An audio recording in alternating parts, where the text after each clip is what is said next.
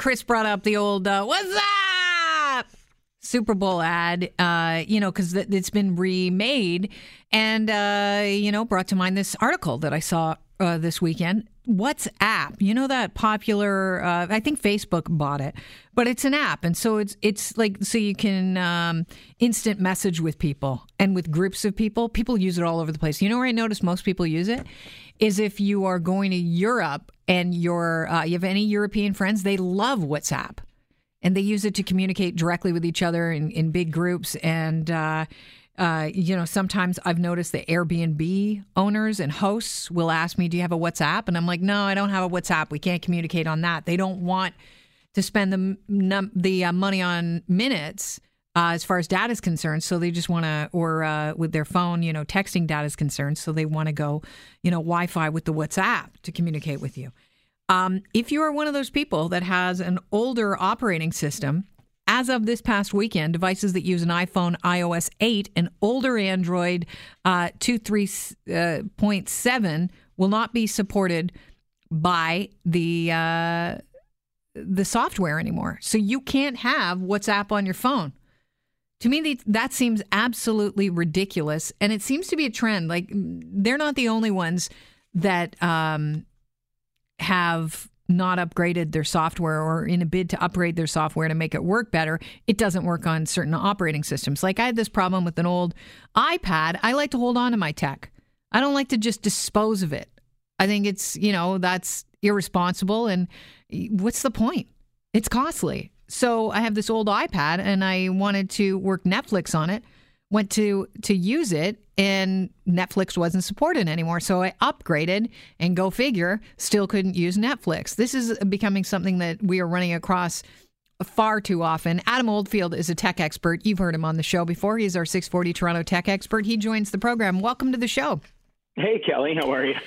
Sounds like you're frustrated, actually, with your old tech not working. I am, because I'm one of those people that I like to reuse things. Like, for instance, I still have my old iPod with the spinning hard drive. Every once in a while, it will start to skip, and I'll bring it into an Apple store. They'll pop it open, move a cord, and then close it up, and it's good to go again. And people look at me like, what is that? I'm like, it's the iPod. And they're like, well, I'm the same way. I walk around with a Palm Pilot. Okay. I think it just kind of confuses people a little bit when I pull it out and they're like, what's that new phone? And I think, and I use it for nostalgic reasons, only because it was one of the first handheld units. And I 100% agree with everything you're saying, is the idea of the tech should last years. And truthfully, your iPod and your iPads, or if you're using any of the other technology that's been around for the last 15 years, it will work with what the system's currently on. But the upgrades, or the elements we're seeing right now, is that it's requiring a lot of upgraded units, such as newer iPhones, new Androids, particularly jumping into the WhatsApp discussion. Yeah. One of the big things, and this is interesting, when you talk about, like, WhatsApp is really making some noise, as you pointed out. WhatsApp is very popular in Europe, South America, Africa, and a lot of countries, India specifically. It is owned by Facebook. But here's one of the rumors I've heard, and I believe truthfully is the reason. We know that, we're getting political here with the whole Trump administration and everything, with the Android not working on Huawei. And Huawei is the third largest phone, next to, of course, Apple and Samsung. Harmony, the operating system, is coming out for Huawei. And since Google is not allowing it, this is what I understand, is that the WhatsApp was going to be updated to the latest security reasons, which they're using as one of their, we need to have proper security. It needs to run on the most latest operating system. I believe this is a fact, it needed to be integrated into the new Huawei Harmony operating system. So that's one of the reasons I understand, and that's going to be happening with a lot of software that is popular in Europe or in other countries other than North America specifically, is because we're going to see the new operating system come out from Huawei. And in that process, they are the third largest cell phone maker, which popular, again, runs WhatsApp. So that's one reason, not to disclose why is our tech outdated and it doesn't last, but that's the one specifically for WhatsApp. Why don't app companies or, have legacy software for apps or, companies that own the phones? Like, can't you just build in a legacy software so that we can still use our tech? You could, except for the fact that, like describing again your iPod, easily fixable. It probably has a lot of components that are sitting in a recycling yard somewhere because it doesn't rely on the streaming system. You have to plug it into your computer. It allows you to connect directly and download your music. But a lot of the technology that's within the last 7 years is all being required to run off of the cloud. And what cloud? Amazon Cloud, iCloud, Google Cloud, all of these clouds that are out there. And we hear every week, if not every day, another security breach of, this major operator has now been violated and has been hacked. This credit card company has been hacked. And a lot of these systems are reliant on the operating system. So in that, what is the reason of upgrading hardware is the fact that they synchronize, but they also capable of running their own biometric security system. So if you have an iPhone or an Android, you probably have used your fingerprint or maybe your retinal or facial scans. These are all elements that are requiring the upgrades to happen, meaning that to get into your WhatsApp or your other programs, banking systems, apps, you need to use your biometric signature to get into it. If you're running a phone that's like an iPhone 7, an iPhone 6, a 5, they're not going to be compatible any longer due to the fact that the security doesn't allow it with the new upgraded systems. But can't we stay in the unupgraded system? Like continue using the version of WhatsApp we were using? Maybe you won't see somebody's emoji or somebody's, fun little GIF, but who cares? Well, the answer would be yes in normal terms, except that they all need to run off the same synchronized system. So your old system that doesn't have the poop emoji, whatever that is, that you were like, I really like that, that would be something that maybe in the upgrade would not be work. So you would get some weird text or characters across the board that you would go, what is this? Right. So to keep the universal experience of this software to be on equal playing ground, then that is one of the main reasons why it's requiring everyone to say you need to be able to upgrade if it's going to work. And that's one of their claims. Everyone, the popular thing is we all upgrade. You talk about the universal experience and to keep it, equal for everyone. But is there not a risk that these companies are running here of really upsetting consumers? Because we are being asked to recycle and reuse. And I think tech companies aren't playing along here. They want you to replace your tech, your hardware, because they've changed their iOS software. And to me, that just seems so incredibly short-sighted when it comes to the health of the planet. It is 100%. But I'd also like to point out in 2016, they tried to come up with a device that would be upgradable, and they called it module. They were module devices, similar to the old days. You buy your computer and you could replace a hard drive, replace the memory. Well, in 2016, actually as far back as 2013, they had module smartphones. LG came out with it. Google actually said they were going to launch it in 2017. I think it was Lenovo, which is Motorola. All came out with module phones. And what was unique about it was that you could pull it apart, take out elements that you could upgrade. So if you wanted a bigger battery, you could pull it out, replace it a stronger battery. If you wanted a better camera, the lens could be replaced, a projector. All of this was very popular. It was Google, LG, and Lenovo or Motorola came out with this in 2016 at very, very dismal sales. And I'll tell you the reason why was, and this is going back, however many, 4 years ago, was that they called it dongle life.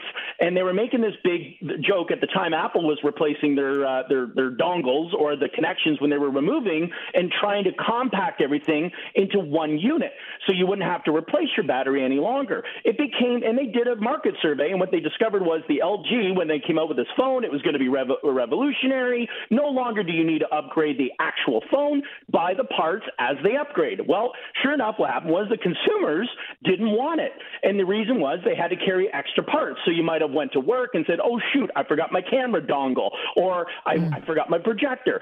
So what happened is we as society got comfortable with just let me buy a better unit with everything in it. So that was something to say that they didn't think about it. They tried, but the market did not demand it. Really? So it's all about convenience, and we're tied to convenience. I want to talk about the Sonos speakers. Apparently, if you have older Sonos speakers, they'll stop working too. I find that their speakers, I mean, that to me, it seems negligent on the part of the company, that I've invested all this money to, set up my home with Sonos speakers that will be useless. They'll be bricks at some point. I mean, it makes me want to go back to the kick it old school with my my vinyl. Well, and to think that Sonos is an unfortunate story when you think about they were one of the first smart devices and quality smart devices when it came to speakers and amplifiers and everything with audio. They were the leader when it came to quality sound in speakers, smart speakers, so to speak. So in that process, yes, they made the announcement, and they've been in the news quite a bit recently. And the one element about them, and I'm speaking as a business operator, not necessarily it's not right with their speakers, is Sonos made a big mistake. They made a very, very drastic error about 6 years ago, and that was they collaborated with Amazon and with Google, and they more or less identified that they wanted to incorporate their speak technology, their smart technology, into their speakers because that was the latest craze. Everyone's Google, everyone's Amazon. Right, Alexa. we want smart homes. Right. So they jumped into this bandwagon with them. And when they were sharing some of their proprietary information with Google and Amazon, and there's a big court case right now. Sonos is in a massive court case, and they're a big company, but not big enough to go up against both Amazon and Google. They're in this proprietary fight at this moment. What does that mean is that they gave up their information about how their smart tech would work with their speakers, and now Amazon and Google have been able to use their Goliath capabilities to create their own speaker units, which we've seen in Google Home and Alexa. So now there's a big court case out there, and Sonos, unfortunately, yes, the older technology isn't able to upgrade or to be able to be compatible due to the fact that their partnerships and collaborations with Google and Alexa have been now deteriorated. They're not being able to be supported in the way that they were when they first were developed. Therefore, yes, we're going to have unbelievable, beautiful sounding bricks. And that's due to the fact that when you have such big companies you're partnering with that do have that sound smart technology that is obviously becoming more popular than your speaker systems, which is very isolated, it put them in a bit of a back burner. So that is an extremely sad case, but a very likely one and a lesson for any company that wants to integrate. This is what you're dealing with when you're dealing with the Goliath. Okay, well, let me ask you this, because a lot of us are now looking at not only we've got smart homes, we've got smart systems set up, clearly not me because I kick it old school. But there are people now that are investing in smart microwaves that are Alexa enabled and smart refrigerators. Are these going to turn into big, beautiful bricks? Like, is there a lesson or that we can learn from, the Sonos story or the story of WhatsApp not being supported anymore on certain pieces of tech when the iOS system is out of date? Absolutely. And I think unless you're buying a product specifically from a major manufacturer, for example, I believe that, Amazon has its own line of microwaves, but if you're going to be buying a Frigidaire with an Alexa connected with it, I wouldn't be surprised that Frigidaire and Amazon at one point part ways.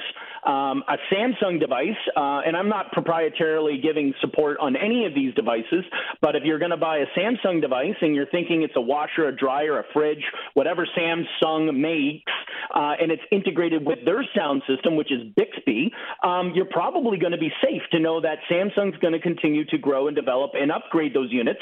So you're going to be, I would say right now, the average of most appliances that are smart, and I'm using my air quotes, are probably giving you between 3 at most 5 years.